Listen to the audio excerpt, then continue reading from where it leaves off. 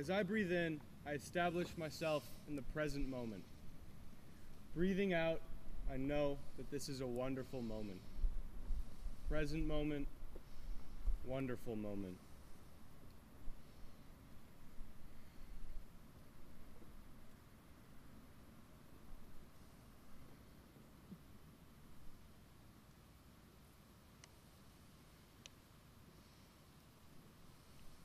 From whom do we hear the most negativity? The most common answer I've heard in conversations at camp this summer has been ourselves. Who else so frequently, so relentlessly tells us that we aren't capable enough, that we aren't smart enough, that we aren't funny enough, that we're too awkward, that we aren't enough? Can you imagine saying any of these things to someone else, let alone a close friend or someone we care about? What would ever drive us to say things so hurtful, so demeaning, so totally against the values that make this community great? There's no good reason. So then why do we say these things to ourselves? To say 2020 was rough might be the understatement of the millennium. I'm sure each of us faced challenges totally unprecedented in our lives. I know I did. In the spring of 2020, I was returning to New York City, excited for another semester at college. After the previous fall spent abroad in London, I was ready to fully take advantage of a city I felt I had been taking for granted. I knew the museums and art exhibits I wanted to visit. I had concerts booked for the up-and-coming spring. My classes were interesting and fulfilling, and I was thrilled to spend more time with the friends I had made abroad and reconnect with those I had missed. And then COVID hit. I remember the week leading up to spring break as the situation rapidly changed. At first, the online midterms, thought only to be a precaution, were the norm. As I got on the bus home, I was fully confident I'd be returning to the small studio apartment I had spent hours decorating in just under a week. And then suddenly, I wasn't anymore. In fact, I would just have 5 days to return to the city and strip down my apartment and totally move out. As the weeks progressed and the lockdowns kept getting longer, I lost any hope I had to return to the spring I had been expecting. For a while, my classes provided me with structure. A painting class I took on a whim was my outlet for all the frustration and sadness I felt to be confined again to the room I had grown up in. I found it harder and harder to stay engaged with my online lectures, something I'm sure all of you can relate to, but my schedule and my finals were something I could focus on, work towards, a purpose. After the semester, I was completely lost. The closure of camp meant the plans I had for the summer evaporated. Unable to see my friends, the weight of loneliness was crushing. I had lost the footing I was beginning to find living on my own, out away from the town I had grown up in. It felt as though the rug had been pulled out from under me. When I was alone that summer, I'd spent most of my time living on my phone or my computer, wasting my time watching YouTube videos I'll never remember, endlessly scrolling through feeds on Instagram and Twitter. I drew inwards, rarely seeing or talking to my friends. I no longer felt like Wesley, but rather just an entity in a room, adrift. Simply put, I was not happy. And then disaster. Returning from a short bike ride, less than 5 minutes from my home, and not wearing a helmet, I hit a large pothole and was sent crashing down into the pavement. What seemed like just moments later, I was laying in a hospital bed with a blinding headache. I had fractured my skull and was severely concussed. I'd experienced pain in my back and legs so bad I couldn't walk or sleep. CAT scans revealed brain hemorrhaging the size of golf balls, and the neurosurgeon told me if the accident had been any worse, I would be dead right now. In the coming weeks, I was at my lowest. I felt a deep shame for scaring my parents and my friends, and anger with myself for being so thoughtless as to not wear a helmet.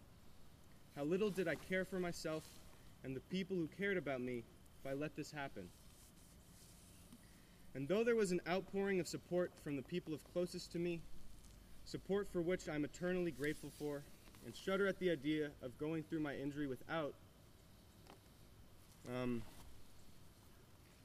But when I reached out to someone who I'd considered as close to me as family, they never returned my calls and blocked me.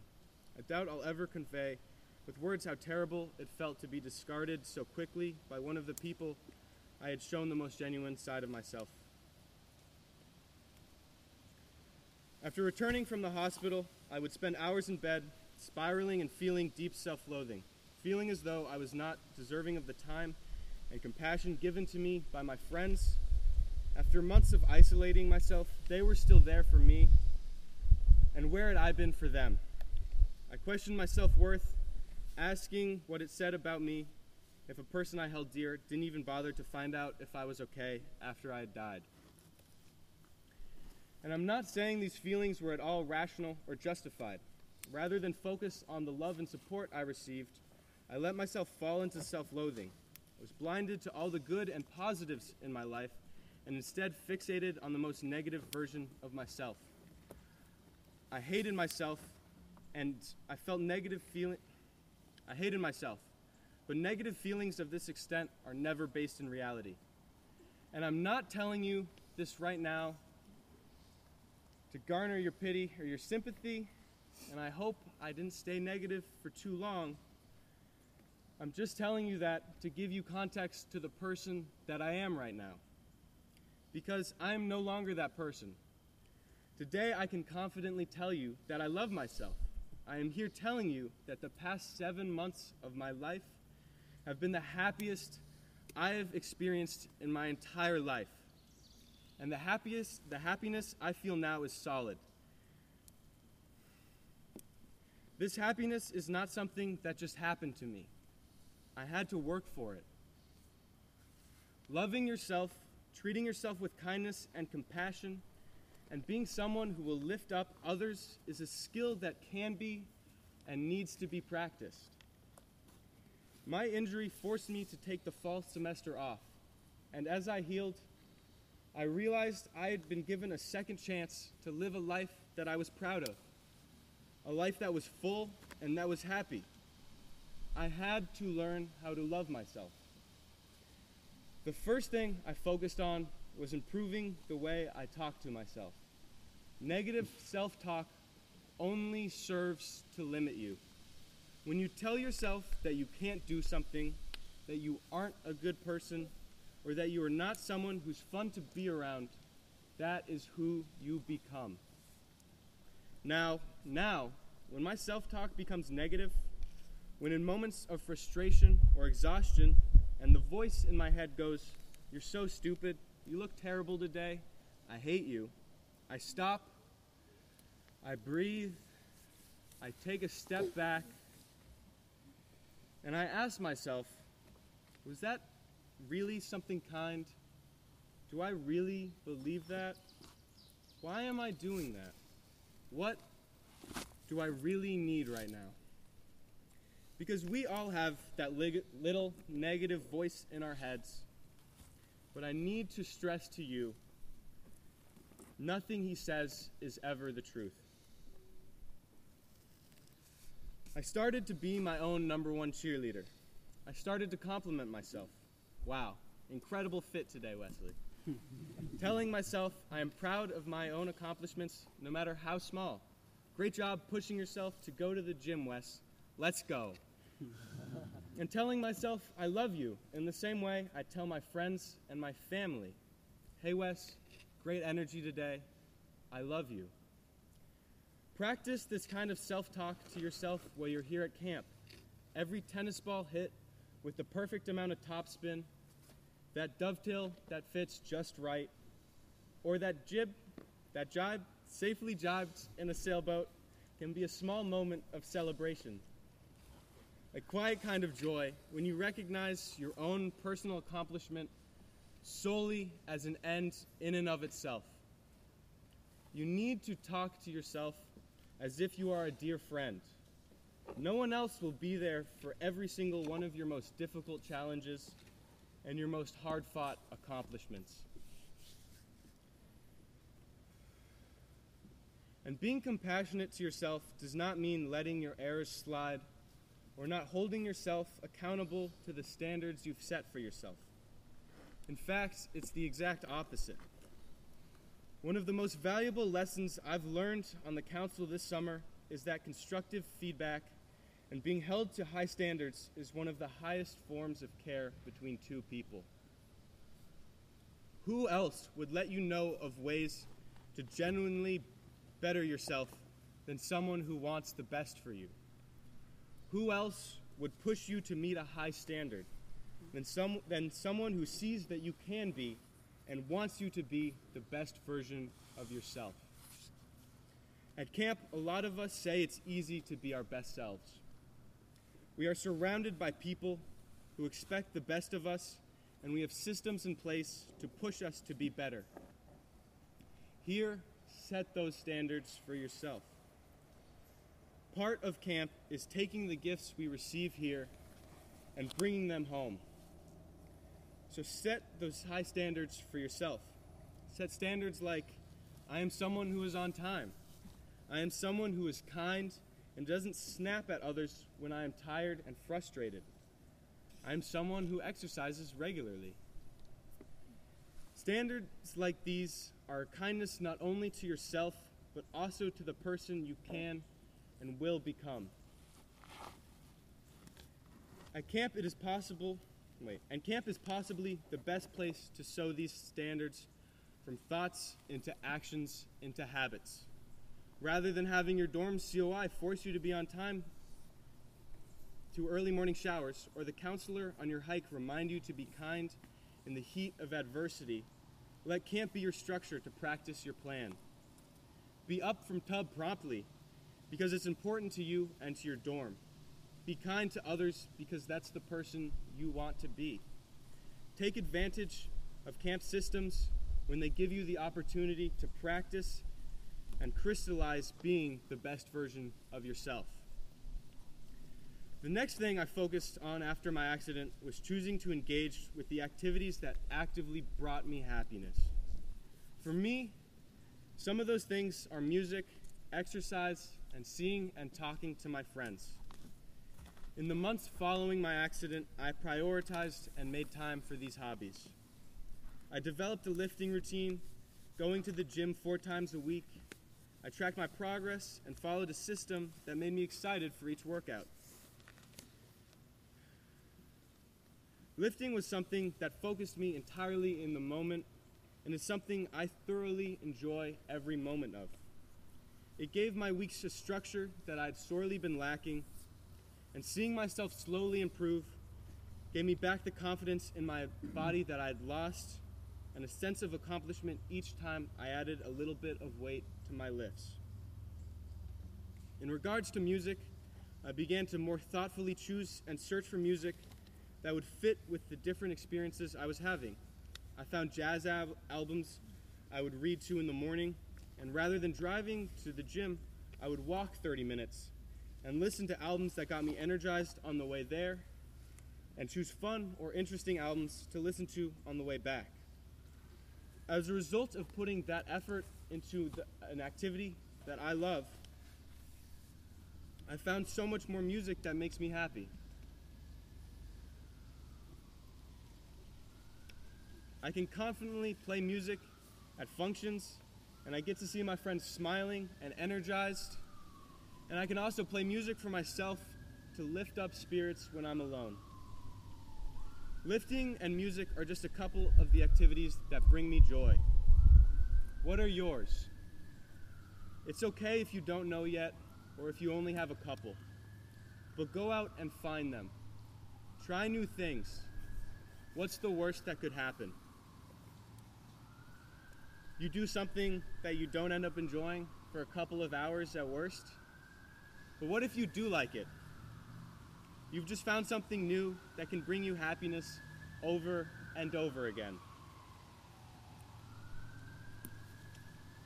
I started rollerblading this past semester on a whim, and I know I looked incredibly goofy gliding around Central Park, but it brings me so much joy. So don't let the opinions of others stop you from trying or doing something you love.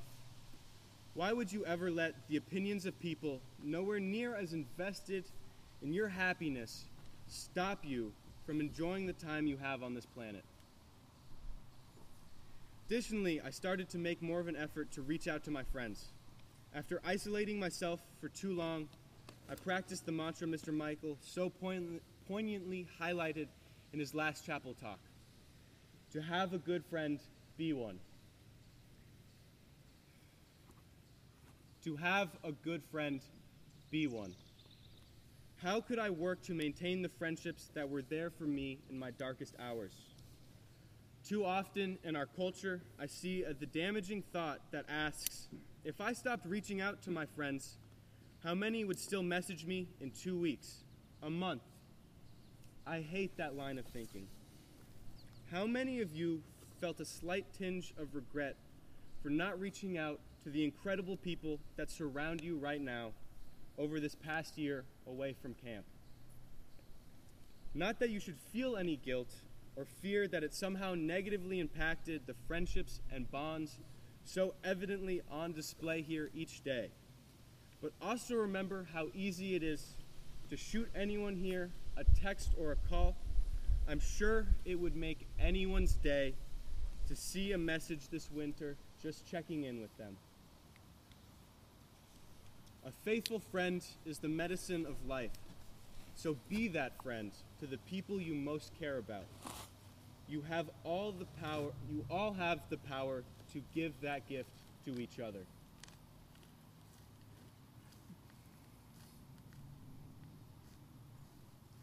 The last thing I focused on was learning how to find joy in the little moments. All life is a series of tiny moments, and so many of these moments are filled with beauty, wonder, joy, pride, and happiness. And in those moments, nothing could be more important than taking the time to step back and soak it in.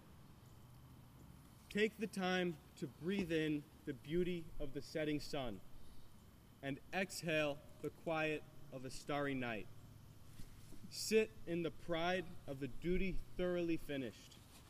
Be present for the joy in seeing and catching up with friends you haven't seen in a while. These moments are fleeting, but life is filled with them. A quote from the Vietnamese monk Thich Nhat Hanh, which has really stuck with me, says, "When we drive, we usually think the most about how we will arrive, and thus sacrifice only a journey for the goal. But life is in the current moment, not in the future. Learn to love the journey, the little moments, and by doing so, every day becomes a day worth living." Many of you have come to ask me what my tattoo means. It definitely is not obvious looking at the colorful butterflies and the stylized eyes. Sometimes I've made a joke or I've given you a half-baked answer because I hadn't really thought it out at the time. But now I can tell you that it represents that I can create the joy and the moments in my life that are special to me. It reminds me of the work I've put into loving myself and of a moment this past spring after I'd put into practice the self-love and compassion I had been learning in the fall, where once I had finished my finals, I took a step back and realized I was happy again. Genuinely happy again. We are all blessed with a gift to be here, surrounded by all these incredible people, by the love and the happiness we feel daily. And nothing seems more important to me than making most of the gift we have been given by learning how to be happy, how to be kind to ourselves, how to love ourselves. Because how else can you share that gift if it doesn't come from within? How else can you share some of the most genuine, and beautiful emotions if they don't come from within. Remember that self-love is a skill you practice. Remember to practice positive self-talk. Seek out feedback and hold yourself to high standards. Prioritize spending time doing what you love and what makes you happy. Reach out to your friends. And if right now you still don't feel like you deserve to put that effort in to love yourself, if some voice still tells you you aren't enough, I am telling you it is wrong. Plain wrong. You are enough. You are enough to be happy. You are enough to be kind to yourself. You are enough to support yourself. You are enough. And when you are there for yourself like that, clinging to that solid rock of self-love, every moment in your life can be magic. Thank you.